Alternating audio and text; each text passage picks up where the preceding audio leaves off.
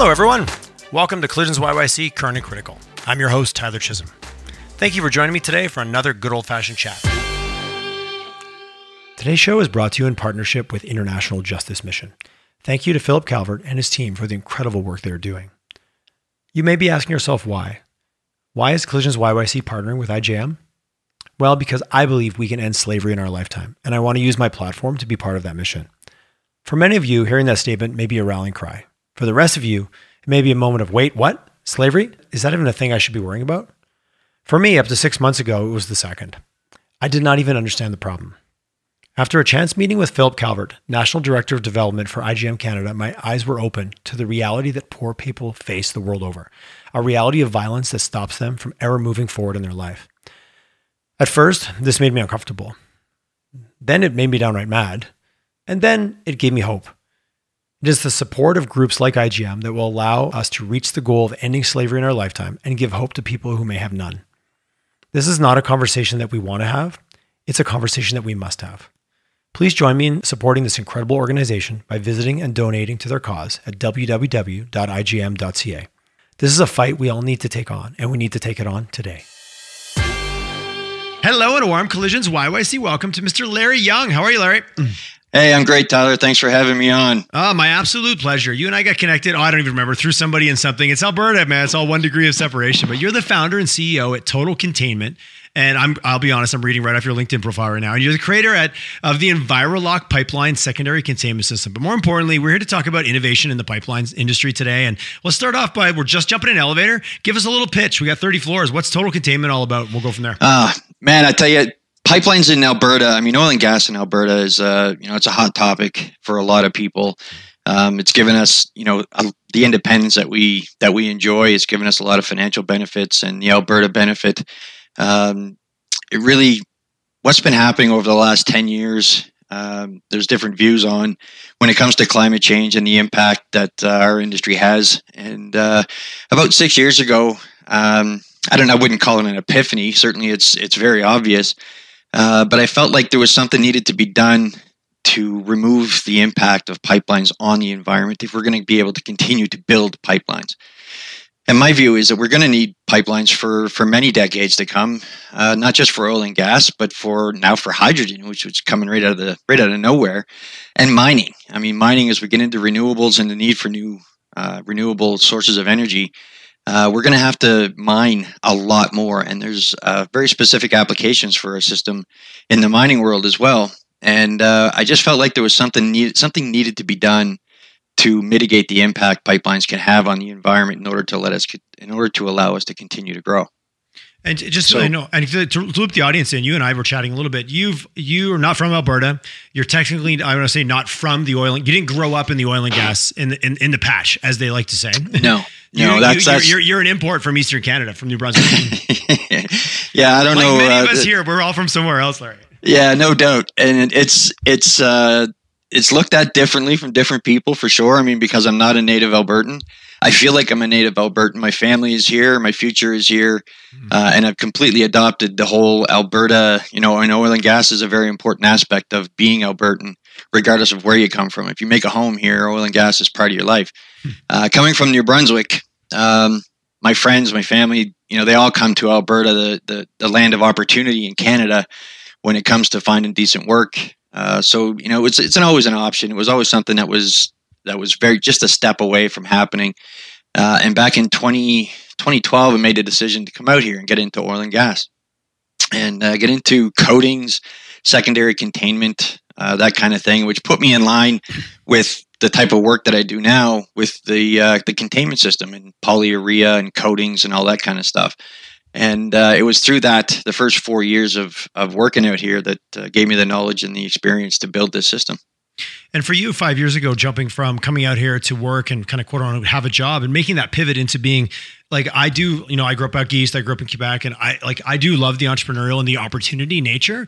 So was that on your agenda? And I want to get back into pipelines and kind of what you built right. and why, but it's always a big step. And there's a lot of people listening you went from doing the thing to then starting a business to do something completely different. That's not, it's easy to flip over that, you know what I mean? But that is not an easy transition for anybody because risk and family and money, and it's all very real. Mm-hmm. It's it's scary, to be honest. It's just terrifying. Call a spade a spade. Yeah, exactly. That's exactly what it is. And it's a big risk. I mean, you're investing your future, your family's future. Everything is on the line when it comes to becoming an entrepreneur, especially if you don't have a massive financial background and dozens and dozens of years experience in that industry. So it's been a big learning curve for me as well. When I first started out, we did all our testing in the beginning at Seaford Technologies here in Edmonton. Okay. Top-notch facility. Like, these guys you can't go anywhere else in North America and get that level of expertise. The people over at Seaford in the beginning, they didn't even really want to test our system, and that was a big kick in the teeth for me, because I was very confident that what we created was up to the task. But something like this had never been done before, and that's another curve that you have to overcome. The oil patch is, it's tried, tested, and true solutions to problems, and whenever you bring something new to this particular industry, the hurdles are massive. The old boys club, we do it this way, and this is the way we're always going to do it. Well, that choice is being taken away from us, and we have to innovate. And oil and gas is about innovation. I mean, look at the pump jacks of all. The structure is the same. Recovery, SAG-D, the innovations that have happened over the last 20 years in this industry are just incredible. And that's exactly what this system. That's what this system is. And whenever you step out and go from being an employee to an employer, it's a lot of sleepless nights, a lot of learning, and a lot of fear. But you have to have the confidence that you're up to the task. If you feel that you're not willing to take the no's and the rejection in the beginning, I suggest you really reevaluate what your choices are, because you're going to get a lot of that. The initial response that you get from people is typically, well, if this isn't how we've done things, then we're not willing to look at anything else, or we're not going to change how we do things. We know what our margins are. We know what the solutions are that we have now to this problem. But you have to have that resiliency, and you have to have thick skin. And I just happen to have both. Yeah. I'm curious, Larry, from your perspective over the last 5 years, and again, I appreciate you came from the outside the industry. For an industry that has a history of being incredibly technologically innovative, but yet I talked to multiple people that, well, we're really slow to change, we're still slow to adapt new things. But yet we have this interesting history of, like, the only reason we exist today is because of the innovations we've done over the last 20 years. Has the last 5 years accelerated? Like, is there a little more openness to it? Geez. Like, have we, speaking of industries getting kicked in the teeth. Yeah, no doubt. And I mean, oil and gas gets kicked in the teeth daily. There's no getting around that. But the necessity for oil and gas is always the wall that those ideas come up against. And we just cannot, there is no flipping a switch and going from oil and gas and the way we do things now, fossil fuels, to renewable. And we don't have to get into that whole thing. I probably wouldn't end up a very good conversation in any case. No, we'll try and stay in our lane. We'll try and stay in the pipeline. Yeah, exactly. Let's try and stay in our lane. But the industry realizes too that it has to change, and they look the digital innovations that have come out, like fiber optics, inline inspection tools, pigging, things like that.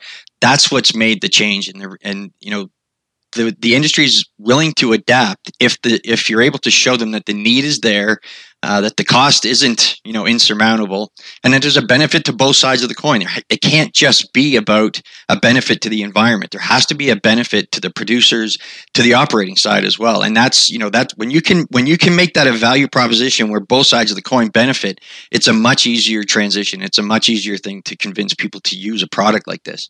And that's we've had, this year has been a big year for us. We get 2 new team members come on, Jim Walsh and Dan Ballot. They're 30, between the two of them, get 60 years experience in oil and gas on both sides of the coin. And that experience and the belief in the product really has kicked it up a notch for us. And I don't know we would be where we are now last week we just signed an LOI for a pilot, and that's fantastic for us. And when that pilot gets done, then people will understand better how the system works. But this thing has been fully vetted. It's ready to go. And the need for an environmental solution to pipelines, that can't be argued anymore. We're looking at BC right now, the floods and the landslides, and how many pipes have been uncovered. They're still working on the Trans Mountain, the Coastal Gas, and the protests, and all those things are, there's nothing we can do from my end to the end user when it comes to emissions and things like that. And we can get into that if you like. But when it comes to the impact that pipelines directly can have on the environment, we have the solution for that. Our system completely isolates the pipe from the environment so that they can't impact each other. And one of the biggest issues when it comes to pipelines is corrosion, external corrosion. It's the environment having an impact on the pipe, not just the pipe having an impact on the environment. And our system changes that dynamic. It's no longer about a symbiote kind of relationship.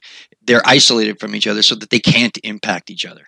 Because if you really want to, we'll go. Let's dive down the weeds. Let's put on our nerd hats here for a minute. Sure. And get into it. So really, I liked what you said about the reality. Okay, we've got these pipelines. We all understand the basic concept. And unless you work in the industry, you really don't know. You hear the news, and we all get misled by sound bites and and the little snippets of this and that. The villain. The pipeline is such an easy villain right now, but it's also the backbone of, like you said, the opportunity it's provided. But I love what you said about really understanding the impact of the pipeline on the environment, but also the impact of the environment on the pipeline. Yeah. And it's that symbiotic relationship when out of whack, because you've got pipelines that are above ground, below ground, under waterways, through waterways. So talk about your system in terms of like, what is the nuts and bolts of like, how does it actually work? And ultimately the problem that you solve with it. See, I know this. Now we could talk for days on this. I never shut up. So put your hand up. Okay, I will. We start running out of time. So what our system does, and we have two systems right now. The first one's already received patent approval in the U.S., and we're going to take advantage of what's called a patent highway.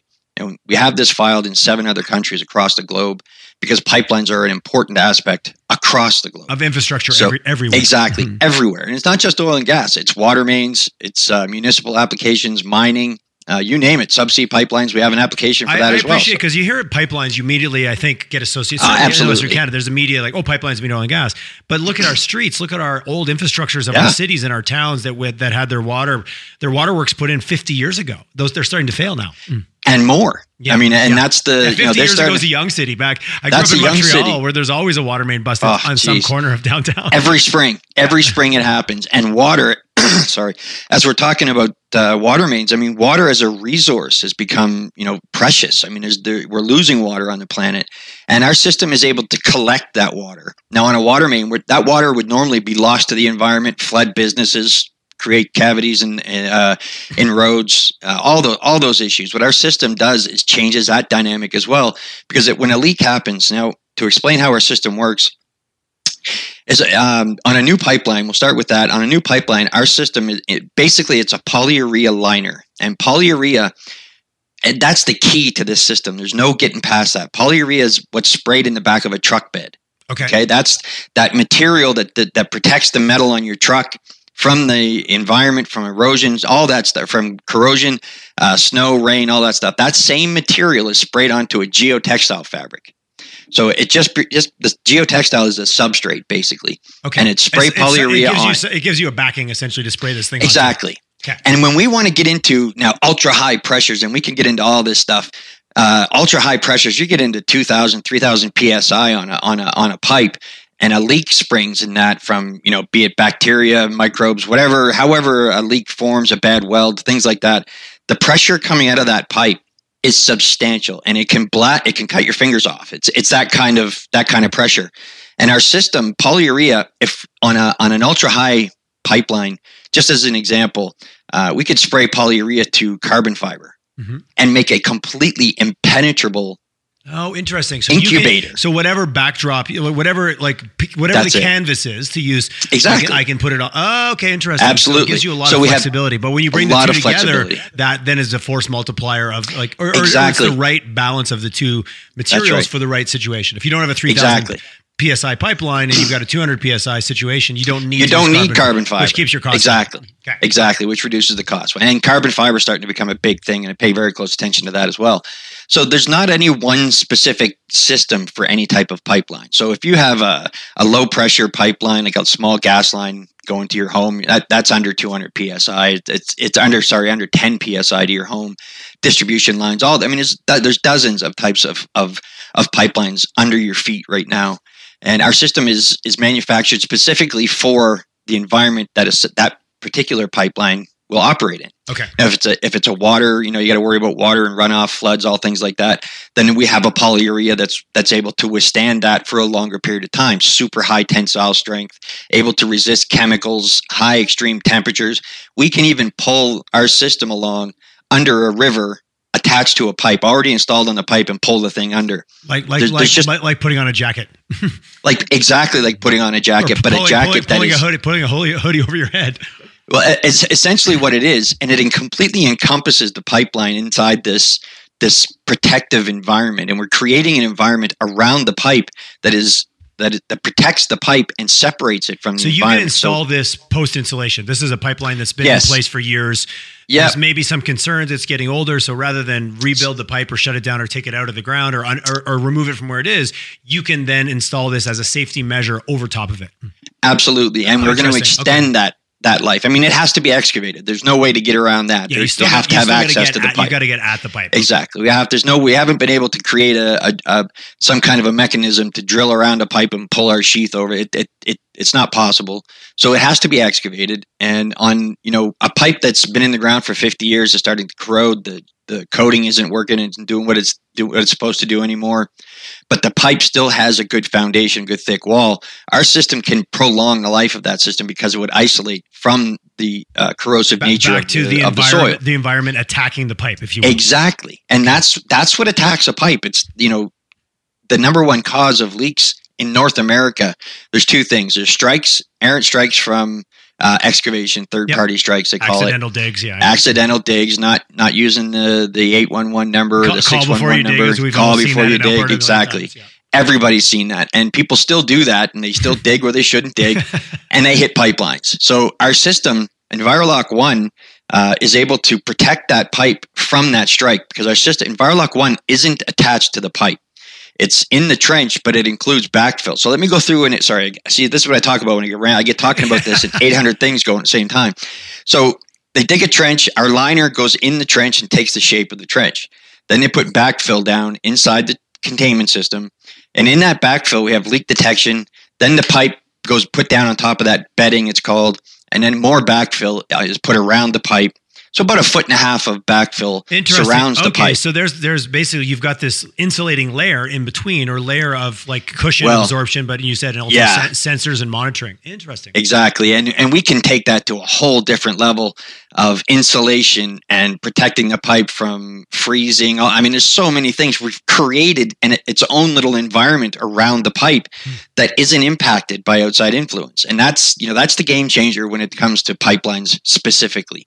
Okay. So once the backfill is put around the pipe, cathodic protection is put on top to make it easy to access. And cathodic protection, to explain that in a quick way for people who don't understand it or don't know what it is, cathodic protection is a sacrificial, it's called a sacrificial anode, basically. So instead of the pipe corroding, this little I have a collecting. I heat my house with solar, and there's understand it. Yeah, there's a glycogen mixture, but there's a big storage tank in the basement where the heat accumulates in water. And my sacrificial anode had been destroyed over the years. That's it, exactly. I didn't realize that it started actually eating into the wall of my tank. So I had to put a liner in and do this whole thing. It was a big kerfuffle. Exactly. But I learned all about sacrificial anodes, and and I look at it, and it's that's just the wire because it actually had been fully eaten by exactly, and that takes the corrosion that your solar panels would typically would be transferred to this sacrificial anode. It's your first line of defense versus eating through your containment device. That's right. So that's essentially that's inside the system as well. Okay. Now, because the system isn't filled with water, there is no water inside that annulus that our system creates. So cathodic protection is there. For one, in case someone does strike it and they don't report it or whatever, but we have an answer for that as well. Our leak detection and fluid system starts penetrating into the water gets in there. Absolutely, that's something that we've had to deal with because potentially that can happen. But our leak detection systems that we use pick up that activity. They can detect when someone's digging near a pipe who shouldn't be, or if the system is compromised. Okay, and water gets in, we can detect that. So detect anything getting into the world of IoT, where you've got sensors now that are communicating in real time. Absolutely, and the world of IoT is opening up so many doors, and we're trying to work with Alberta IoT now, and it looks like it's potentially possible that we can monitor pipe wall thickness from the trench and flow measurements from that's going on inside the pipe from outside the trench. Okay. So there's a whole lot of avenues that are opening up. But when you create an environment around a pipe that is free from interference, from outside interference, there's all kinds of things you can do in there. You completely control the environment that pipeline is operating in. And I try to stress that as much as possible because that's the biggest key. And so once the system is done, the sides are folded over. And if you want to go to our website, we have a video of that whole thing. We have an animated video showing the install.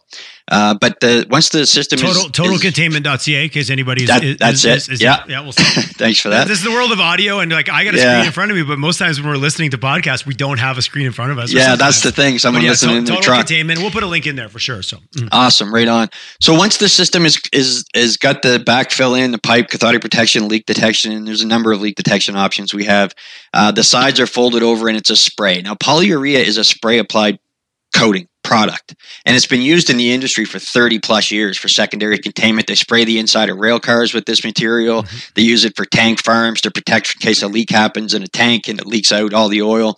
Our polyurea has some incredible defensive mechanisms when it comes to chemical breakdown. So it's not going to break down in hydrocarbons, oil, gas, diesel, things like that. It's not going to break down and degrade very quickly.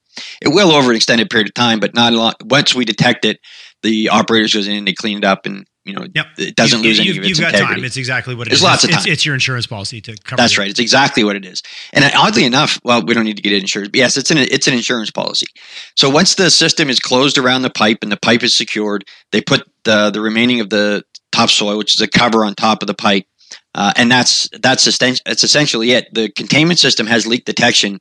That we have ports that come out of the containment system that allow access for implied cathodic protection. All that stuff is available. We have specific valves. They're patent, trademark issues or trade secrets. But the short story is, once this thing's sealed up, you can still get access to done. it. You can monitor it. Yeah. Curious, like, am I doing this over the full length of because pipelines, these go for hundreds and hundreds of miles. No, we're not. Yeah, it's not meant for an entire pipeline. I mean, certainly it could. These are for high risk areas. That's right. Water going through. Yeah, anywhere there's an increased risk factor. That's right. If there's an extended, a big risk of, getting into a river or a water supply or near homes, things like that, that's where you want to, or environmentally sensitive areas and indigenous sacred land, things like that. That's where this stuff is. That's where the system is made for. It's very effective in those areas. The cost would be huge if we put it on an entire pipeline. I mean, we're all for it. Someone wants to do it. Yes, we're down. We can make it. At this current point, you're identifying your highest risk area. High consequence areas. Yeah, high consequence. Is it also like where there's joints or where there's a split? There's more welds. There's more variables going on. That's right. And that's one of the big issues. Is sometimes producers and pipeline construction crews, they put various types of pipe material together. And it's not uniform all the way across, and that's inherently a risky area. And bends in pipelines, things like that, and slopes, water, where landslides and things like that can happen. Well, because we've got new pipelines getting joined into old pipelines, like that's right. So you're dealing, and that's a risky spot. Anyone who's done a reno, we all know that. Like you start changing the tile, and next thing you're renovating the kitchen. You're like, how did that happen? That's right. Yeah, you're tearing up one section. It's all connected together. That's right, and it's important to have conformity along a pipeline and for longevity. And our system is able to help mitigate those fears and those risks. And we're talking, we have our partners, and we have a lot of people interested in the system. Africa, Brazil, there's just a crazy amount of interest over in those countries, but for different reasons. The containment and the capture aspect, and this is good for oil or gas pipelines. It makes no difference what's in the pipe. I mean, even hydrogen, we're looking at hydrogen pipelines now. But one of the big areas in a country like Africa, and here I go off on a little tangent again. Places like Africa, they have a serious issue when it comes to illegal tapping. And that's people you and I tapping touched on in. this, I think, and there's been stories. We've all seen the videos where there's literally like an epicenter, and it's just a dark, like you can see the explosion, you can see the blast radius where people are tapping gasoline off a pipeline or whatever the case may be. Yeah, Mexico 2 years ago. Yeah, that's like the one. Hundreds of people died. That's what I'm thinking of. There was literally line up people with their buckets to get gas. That's it, and they're taking gas and oil out of a pipeline, and then they're taking it and selling it, and it's a multi-billion-dollar issue in those countries, and that's something a huge risk environmentally. Huge risk. Life. Like there's nothing good about that story. No, I mean, and when you pump a hole, you're hitting it with a hammer. These guys are hitting things with a hammer, and they're leaving it. Once they're gone, that leak just continues to go, because in Africa they don't have leak detection on the vast majority of their pipes. So there's a lot of interest in our system, especially because Africa's one of those developing countries, and it's something that's kind of near and dear to me, because they should have the ability to develop their resources and help bring them out of energy poverty. There's 1 billion people that don't have access to reliable energy, and fossil fuels is the way to do that. And I'm not dumping on renewables. There's a place for renewables in this world, and it's going to continue to grow. But, as an example, last year there was a solar array, massive solar array that was built in the U.S., cost over $1 billion to make, and by the time it was completed, it was out of date. I've heard those stories about solar. You can't expect a developing country to take on that level of risk, and once the technology has been developed fully and it's able to capture and store that energy, then fantastic. But I mean, it's energy countries who don't have access to cheap fossil fuels or cheap forms of energy, their people suffer. They don't know. I mean, and I heard this Jordan Peterson one time, and I'm not sure your readers how they feel about Jordan Peterson, but I found him very insightful guy. I think that's a mixed response no matter when you bring up Jordan Peterson. Yeah, it truly is. You should listen to him. I think it's entertaining. You might agree with some things. You might be and you might disagree with some. That's okay. But absolutely. But that's what Canada's about. Yeah, exactly. That's right. Exactly. We're allowed to have different views. Yes, I think people are forgetting we that. Still be able to talk about it, even if we do. Absolutely. Personally, I think it makes for a better conversation. I think it does too. It makes more lively conversation, to say the least. But what something he said a couple of years ago, and I've read both his books, that if people are able to open their minds and not worry about how they're going to feed their family and heat their homes, things like that, they can innovate. They can use their brain power to innovate. And when you're worried about how you're going to feed your family in a hut or in a home that doesn't have energy, that's what your focus is. But if you have access to that cheap energy, your mind can get out there and start to work on other problems. And we're people. That's what we do. We try to solve problems. It's just innately in us. Some people more than others, of course, but that's just the way that we work. And I think that in Africa, that's something that the world really needs to let them do. And that's a hot topic right now. COP26 talked about it.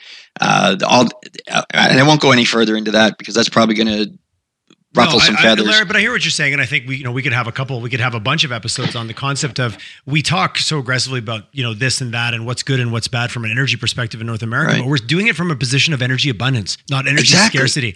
So, that's right. The joke, that's a first world problem. Like, we should just shut that off and only rely on this. Well, you've got a huge amount of people in the world, and I've had a few guests from the sector talk about this. Until we provide abundance to everyone at that level, it's a really mismatched conversation that's being had without always taking everyone from a global perspective into consideration. And again, that's a bunch of other podcasts we could go down, but absolutely. I appreciate your perspective. And I think we need energy abundance, and that includes renewables, but I think we are a long way off, and some of the studies really show. My dad lives in rural Ontario, and tons of farmland was turned over to solar that are now sitting idle because they're out of date, and they're not cost effective enough to replace the panels. Like, that's a real thing, and you see it all over rural Ontario. That's right. Yeah, and it is a big problem. How do we know that the person who isn't going to solve the COVID issue doesn't live in Africa? If you had access to energy, you didn't have to worry about feeding his family. That brain wasn't the one that was going to solve these issues, these big worldwide, global issues.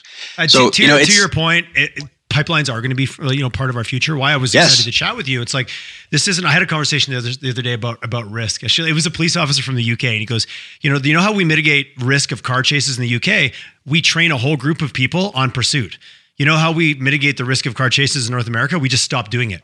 He goes, but you didn't remove the problem, is that there's a criminal now who's going to want to outrun you in his car. That's right. So he goes, in the UK, we mitigated the risk. In Canada, we just said, no, don't do that. And that was his view, and he had his own view of being in the police service in those two countries. But I really appreciated the perspective of what I'm hearing from you. We identified a risk, and we found a way to mitigate it. We didn't pipelines can be risky. Okay, zero pipelines. It's not a realistic scenario. It isn't. And it really run away from a risk, versus what you guys did is you ran at the risk and said, well, what do we know, and what's got a 30-year track record over here that's just never. And I love the innovation where it's a new way of doing it, but when you put the two together, the two on their own weren't new. You just found a new way to apply them. A new way to make them work together. That story. That to me is really powerful.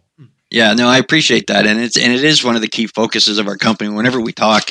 And whenever you're able to convince other people to invest millions of dollars in an idea you have, and intelligent people, it's something to take a lot of be very happy about, because the more people that share your vision on this, and industry is beginning to really notice what we're doing. We're talking to some major players right now, and the minute we get these pilots in the ground, and of course investment, all that stuff has to happen. It's a massive undertaking, but we're making our way through, and it's we're not one time, Tyler, in this 5-year journey that I've been on, not one time has one person said to me that doesn't make any sense or it's not going to work.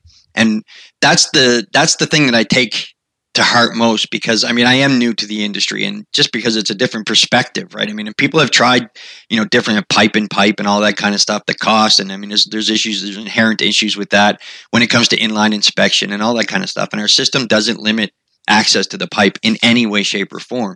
The system can be opened and closed as much as is needed. It really doesn't make any difference for inspection, integrity digs, things like that. So, and you can't limit access to infrastructure like that. And above ground crossing. Now, crossings is something that's it's a very complex issue when you're boring under a river and the impact of that river on the pipeline. Now, when you pull a pipe under a river, there's a thing called vortex-induced vibration. When the soil moves away from the cover of the pipe, and then there's water running over the pipe, and there's impact from stones and all this other kind of thing that can happen. And there's a vortex that's created that really puts a lot of energy on the pipe, and scouring, the soil from the bottom of the river can take the coating off the pipe, and then you have instant corrosion. Oh, it's literally getting, sandblasted isn't the right word, but it's getting pressure blasted all day long. We all know water will wear you down no matter what if you give it long enough. That's right. It never gives up. It never gives up. And it's never going to give up. Yeah. And that's we saw what happened in 2010 in Kalamazoo. And it wasn't a crossing, but it was a pipe that leaked into a river that was carried for a long ways. $3 billion in damage on that pipeline. We saw it here in the North Saskatchewan in 2015. Those are big problems. And when you impact drinking water, that's for a number of months, three communities had to have drinking water shipped in. And I'm not going to mention the pipeline manufacturer. But I'm sure we all know who that was. These are the incidences that get in the news. These are the incidents that create these blanket statements of all pipelines are bad. That's it, right there. What I'm hearing is we need to mitigate the risks that are amplified because of the conditions that it's in. That's it. Because the environment is like nature will wear us all down eventually if we let it. So you think about it that way. I love the risk mitigation philosophy versus we're just going to remove the risk altogether. Well, it's not realistic because that's not the world we live in. And I think it's so easy to get polarized and be like, well, we're just going to stop it all. The switch doesn't turn off that way, but it's the ability to innovate and be really clear about why we're doing it and make those smart choices. That's it right there, is why we need to do this, because we're going to need these pieces of infrastructure for decades to come. My kids are going to need it. My grandkids are going to need these. Yeah. And it's very easy to fall under and you use the right word, polarizing. The environment is polarizing, and the fear, regardless of how you or I might feel about the climate and what's happening in the world, and we might have different views on that. We have to do things better regardless. It's not just about climate and the world overheating and cooking everyone. It's about doing things better for the environment in every way that we can. And there's products out there that are helping to mitigate the end use, the carbon capture, all that stuff is all and billions of dollars being spent to solve this issue, because we simply cannot not use fossil fuels. That is not an option. It's not just about energy. It's about the multitude of products that are used and created by fossil fuels, medications, hospital equipment, roads, all those things. You cannot stop making fossil fuels. It's impossible. That argument. And I like something you tapped onto. Yes, we all know about, we're aware of the climate change conversation, aware of things being done. But if you think of even like those 3 communities without drinking water, like that's a now problem. That's yes, we need to change and we need to do everything we can to make better choices to stop contributing to maybe this world the road that we're on. And again, depends what your beliefs are. Absolutely. But there's nobody's going to say that knocking out this water supply for these 3 communities for X amount of years is acceptable on any agenda. No, so, it's not. Even if you just look at the problem for the immediacy of like, well, geez, if we spend a little bit of money to deal with this crossing situation, which mitigates that huge risk, wow, that's a huge step forward against the bigger goal, but it stops this immediate impact on local communities. That's right. And it's not just about climate change. That's not the only issue that we're trying to deal with. You can get way more micro on that macro story. Absolutely. It all works up. But sometimes I think it's so easy to look at that and just go, oh my God, we have to stop in our tracks because it's so overwhelming. It's not easy to look at what lever you can pull to fix that problem. But to mitigate the risk of that community's water getting contaminated by doing this, that's a lot. That's a shorter timeline. And let's be honest, most corporations are a lot better at planning those shorter, sure they are. Doing the risk analysis, cost to benefit of a and the risk analysis alone, that there is so much money and time spent by industry to figure out the best route for a pipeline, to the least impactful route for a pipeline. It has to be economic as well. I mean, that's always a part of everything we do. Economics plays a role, but the industry never, and I firmly believe this. I've seen it. And coming from an outside point of view, I look for those things. There isn't one company that I've looked at, researched, or spoken to that doesn't care about what the impact their infrastructure or their company has. Everybody thinks about it. Everybody does. And, a lot of people are they look at the shareholders and push out profit. Those days are over. It's not just about profit anymore. As we're seeing with the divestiture of oil and gas from these massive, people are pulling back. And this system is one of those ways that can help build confidence again that pipelines, especially new pipelines, I can make the statement, Tyler, that systems that have the pipelines that have our system are not going to impact the environment. They're not. They're either going to be if it's a mass. I mean, there's very little anybody's going to be able to do about a break in a pipeline due to a heaving, things like that. And there's ways to help mitigate that. But when a pipeline has a failure, an absolute failure, catastrophic break, it doesn't matter what you do. The pressure behind that pipe is going to overwhelm any solution. But it's those leaks, those ruptures they happen so little. They're like less than 10% of the leaks in pipelines are of that stature. The vast majority, 85, 90% of those leaks are the small leaks that go on for a long period of time that aren't detected. That's right, that are undetected. And in the U.S., just this year or last year, they started a new. There's a new regulation that's coming into effect in 2022, I believe. There's 400,000 miles of natural gas gathering lines that were previously held to a different standard of regulation that are now being brought into the fold of just the standard regulation of any pipeline under, regulated by PHMSA. And that's 400,000 plus miles of pipeline that need to now be monitored. And now those are the types of steps that are being taken. And natural gas is a different animal than a liquid pipeline. Make no mistake about that. That is a different animal altogether. There's different the different parameters that have to be considered. And our systems are made for both. A leak in a pipeline, if it can't penetrate the containment system to get into the environment, it's not going to impact the environment. The chance of reaching an ignition source are reduced. There's no escaping into the atmosphere from a natural gas pipeline. Last year in Russia, there was I don't think it was the Nord Stream. I think it was a different one. There was a pipeline that had a natural gas leak that leaked 2 million tons of emissions into the atmosphere. There was two tons per second or 2 tons per minute. I apologize. I can't remember exactly what it was, but it was a massive amount. And our system could have collected all that leak and held it in that annulus. And we even provide a way to remove gases from inside the containment system. Once you've identified that it's inside exactly. that wall. Once that leak happens, alarm goes off, gets sent right to the operator. They can come out and do a quick inspection. The system will will contain and capture that leak for a period of time.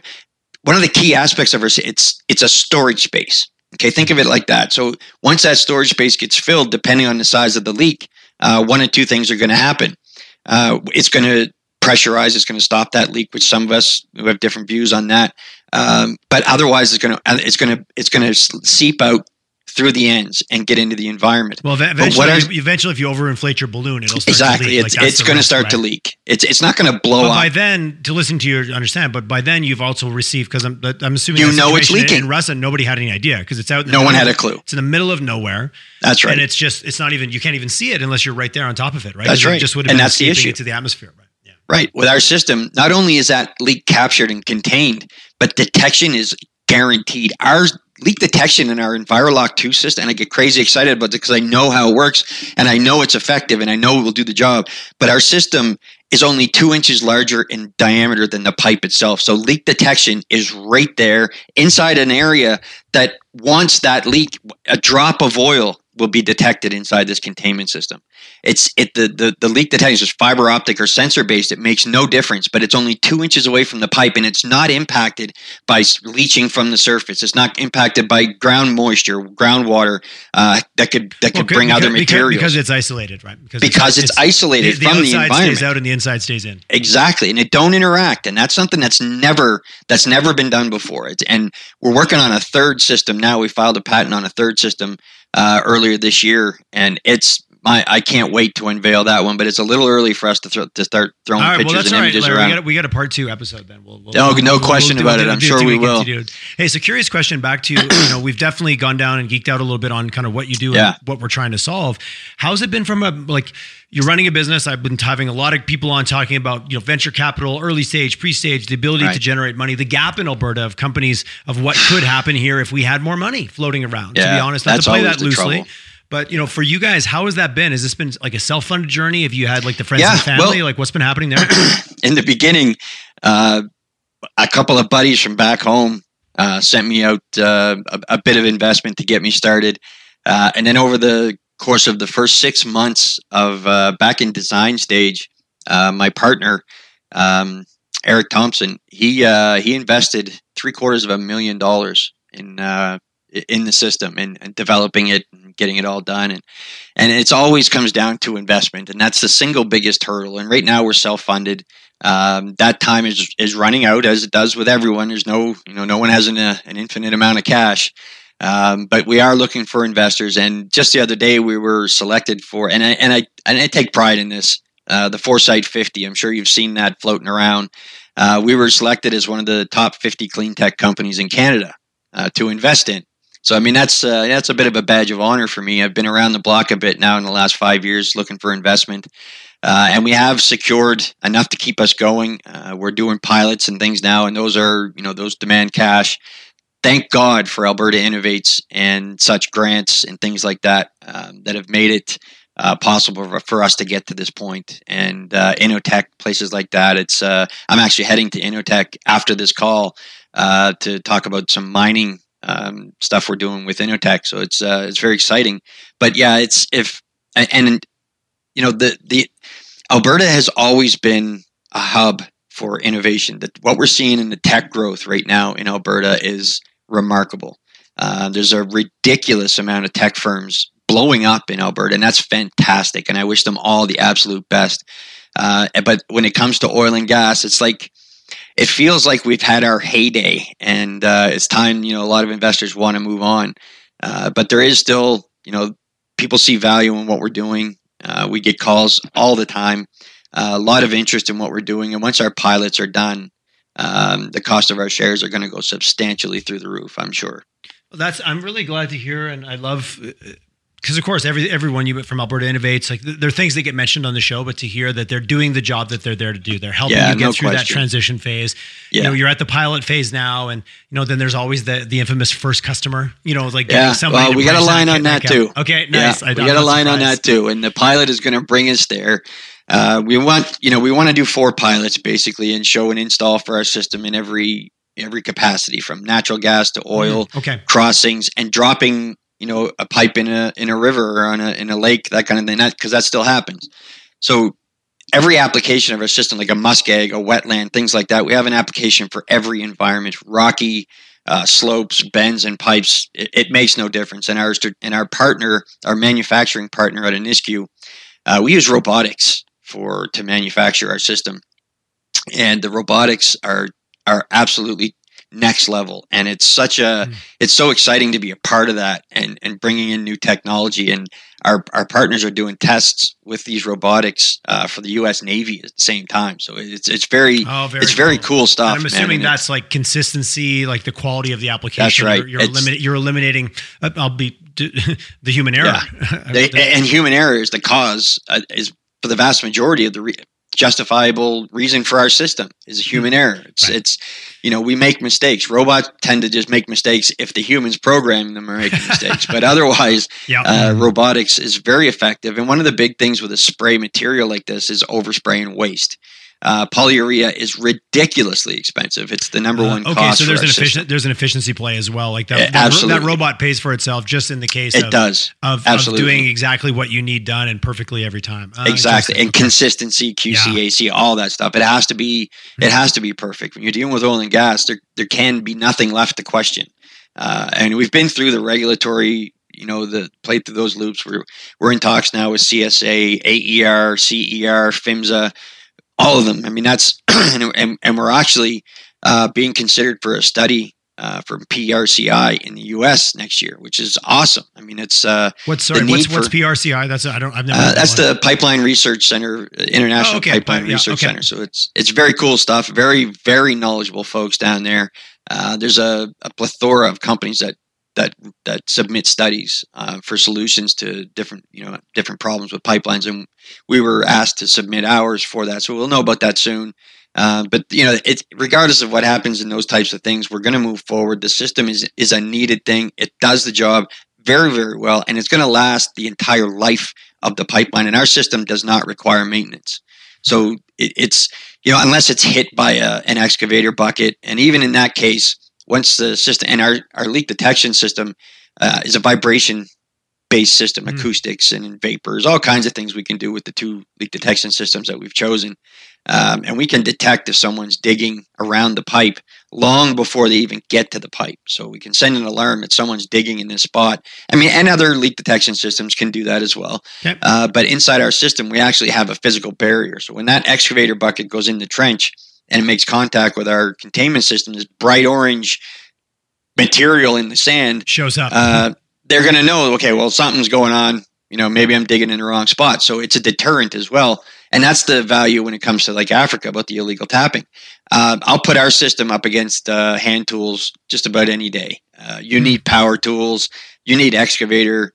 You're not going to get through half-inch thick polyurea with a box knife or a pair of, even pneumatic scissors. You need some heavy material to get through this. And our leak detection system is going to pick up a shovel in the ground. So we're going to detect that. So that's why, we get a lot of contacts going on in Africa and Europe. It's a big problem over there, but see, that's what happens when I get talking, just bounce all over the place. But I appreciate it because you wrap it all, from an audience perspective, as I'm listening, it's kind of really painting the picture of, how many different problems you're kind of solving with one. You've rolled a lot together, which obviously exponentially increases the value.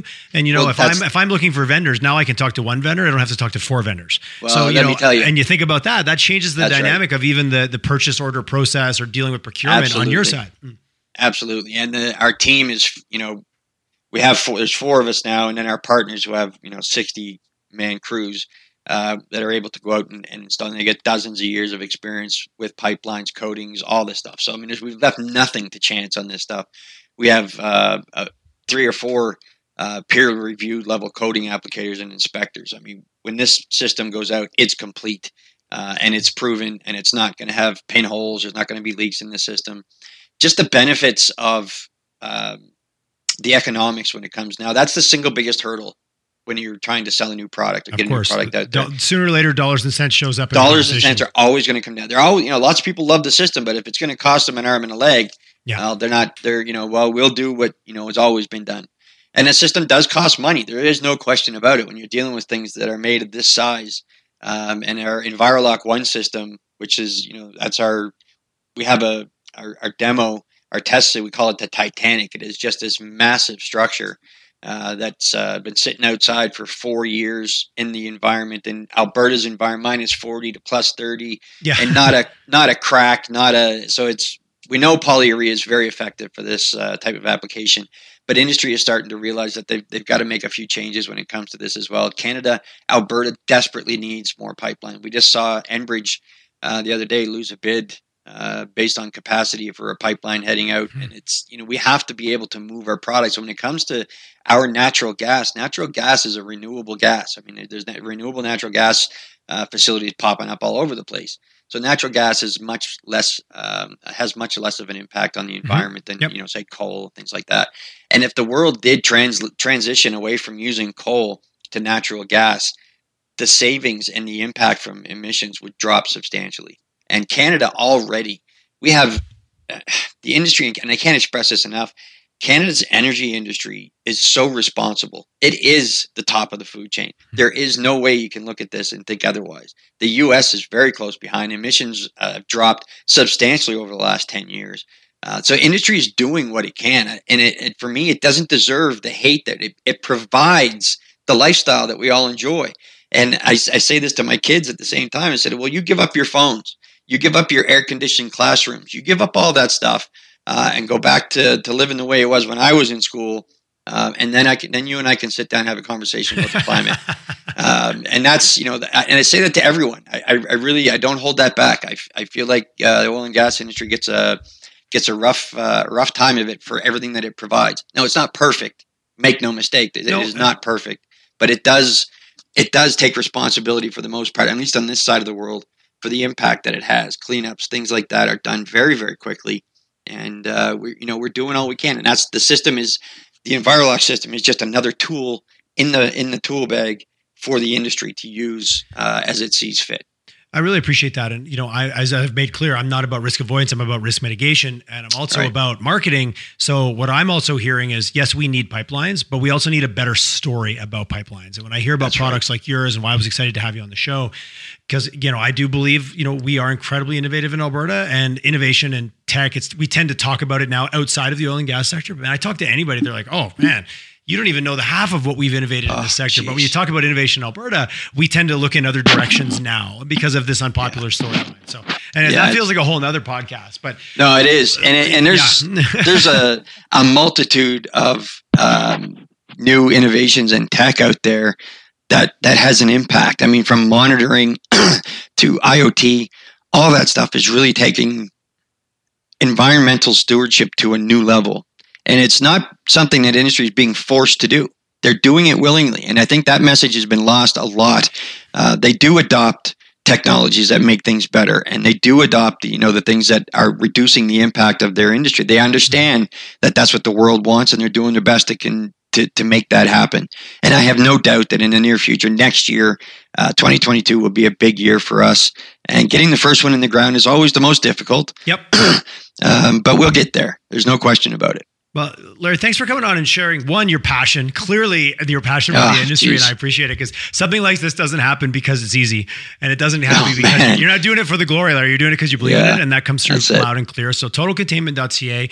Check it out. You guys have a great website. You have lots of information on there. What's the best way if someone wants to? I know you're on LinkedIn, Larry Young on LinkedIn. What's the best way for people to get a hold of you, Larry? Hey, man, check me out on LinkedIn. I have a small Facebook presence for Total Containment, and I just started a YouTube page. I'm going to share some videos, things like that. Oh, nice. Right on. Good for you. But yeah, the more people that know about it, obviously, the better it is for us. But yeah, check out the webpage. www.totalcontainment.ca. There's a link directly to my email there. My phone number is on that page. I'm willing to share a lot of information. We have our systems patented, so I'm out there explaining how they work. And anyone has any questions, man, I'd love to have a chat. I could talk about this stuff all day. And when someone else is running my company, that's exactly what I'll be doing, is talking about this all day, because I absolutely love it, and it does solve the problem of pipelines in the environment. Make no mistake about it; it does solve that problem. Larry, you're basically exactly why we started this show, was to tell stories about amazing things that are going on in our province and our city that don't always see the light of day, and they need to. So, Larry, thanks very much for doing what you do, and thanks for coming on the show. I've really enjoyed this conversation, my friend. I feel you and I will be chatting again. I have no doubt we will, Tyler. Thanks very much for having me on. I really appreciate it. You have a great show and a lot of great guests, and I'm tickled to be associated with. Thanks again. Thank you, my friend. It was my pleasure. All right. Cheers. Take care.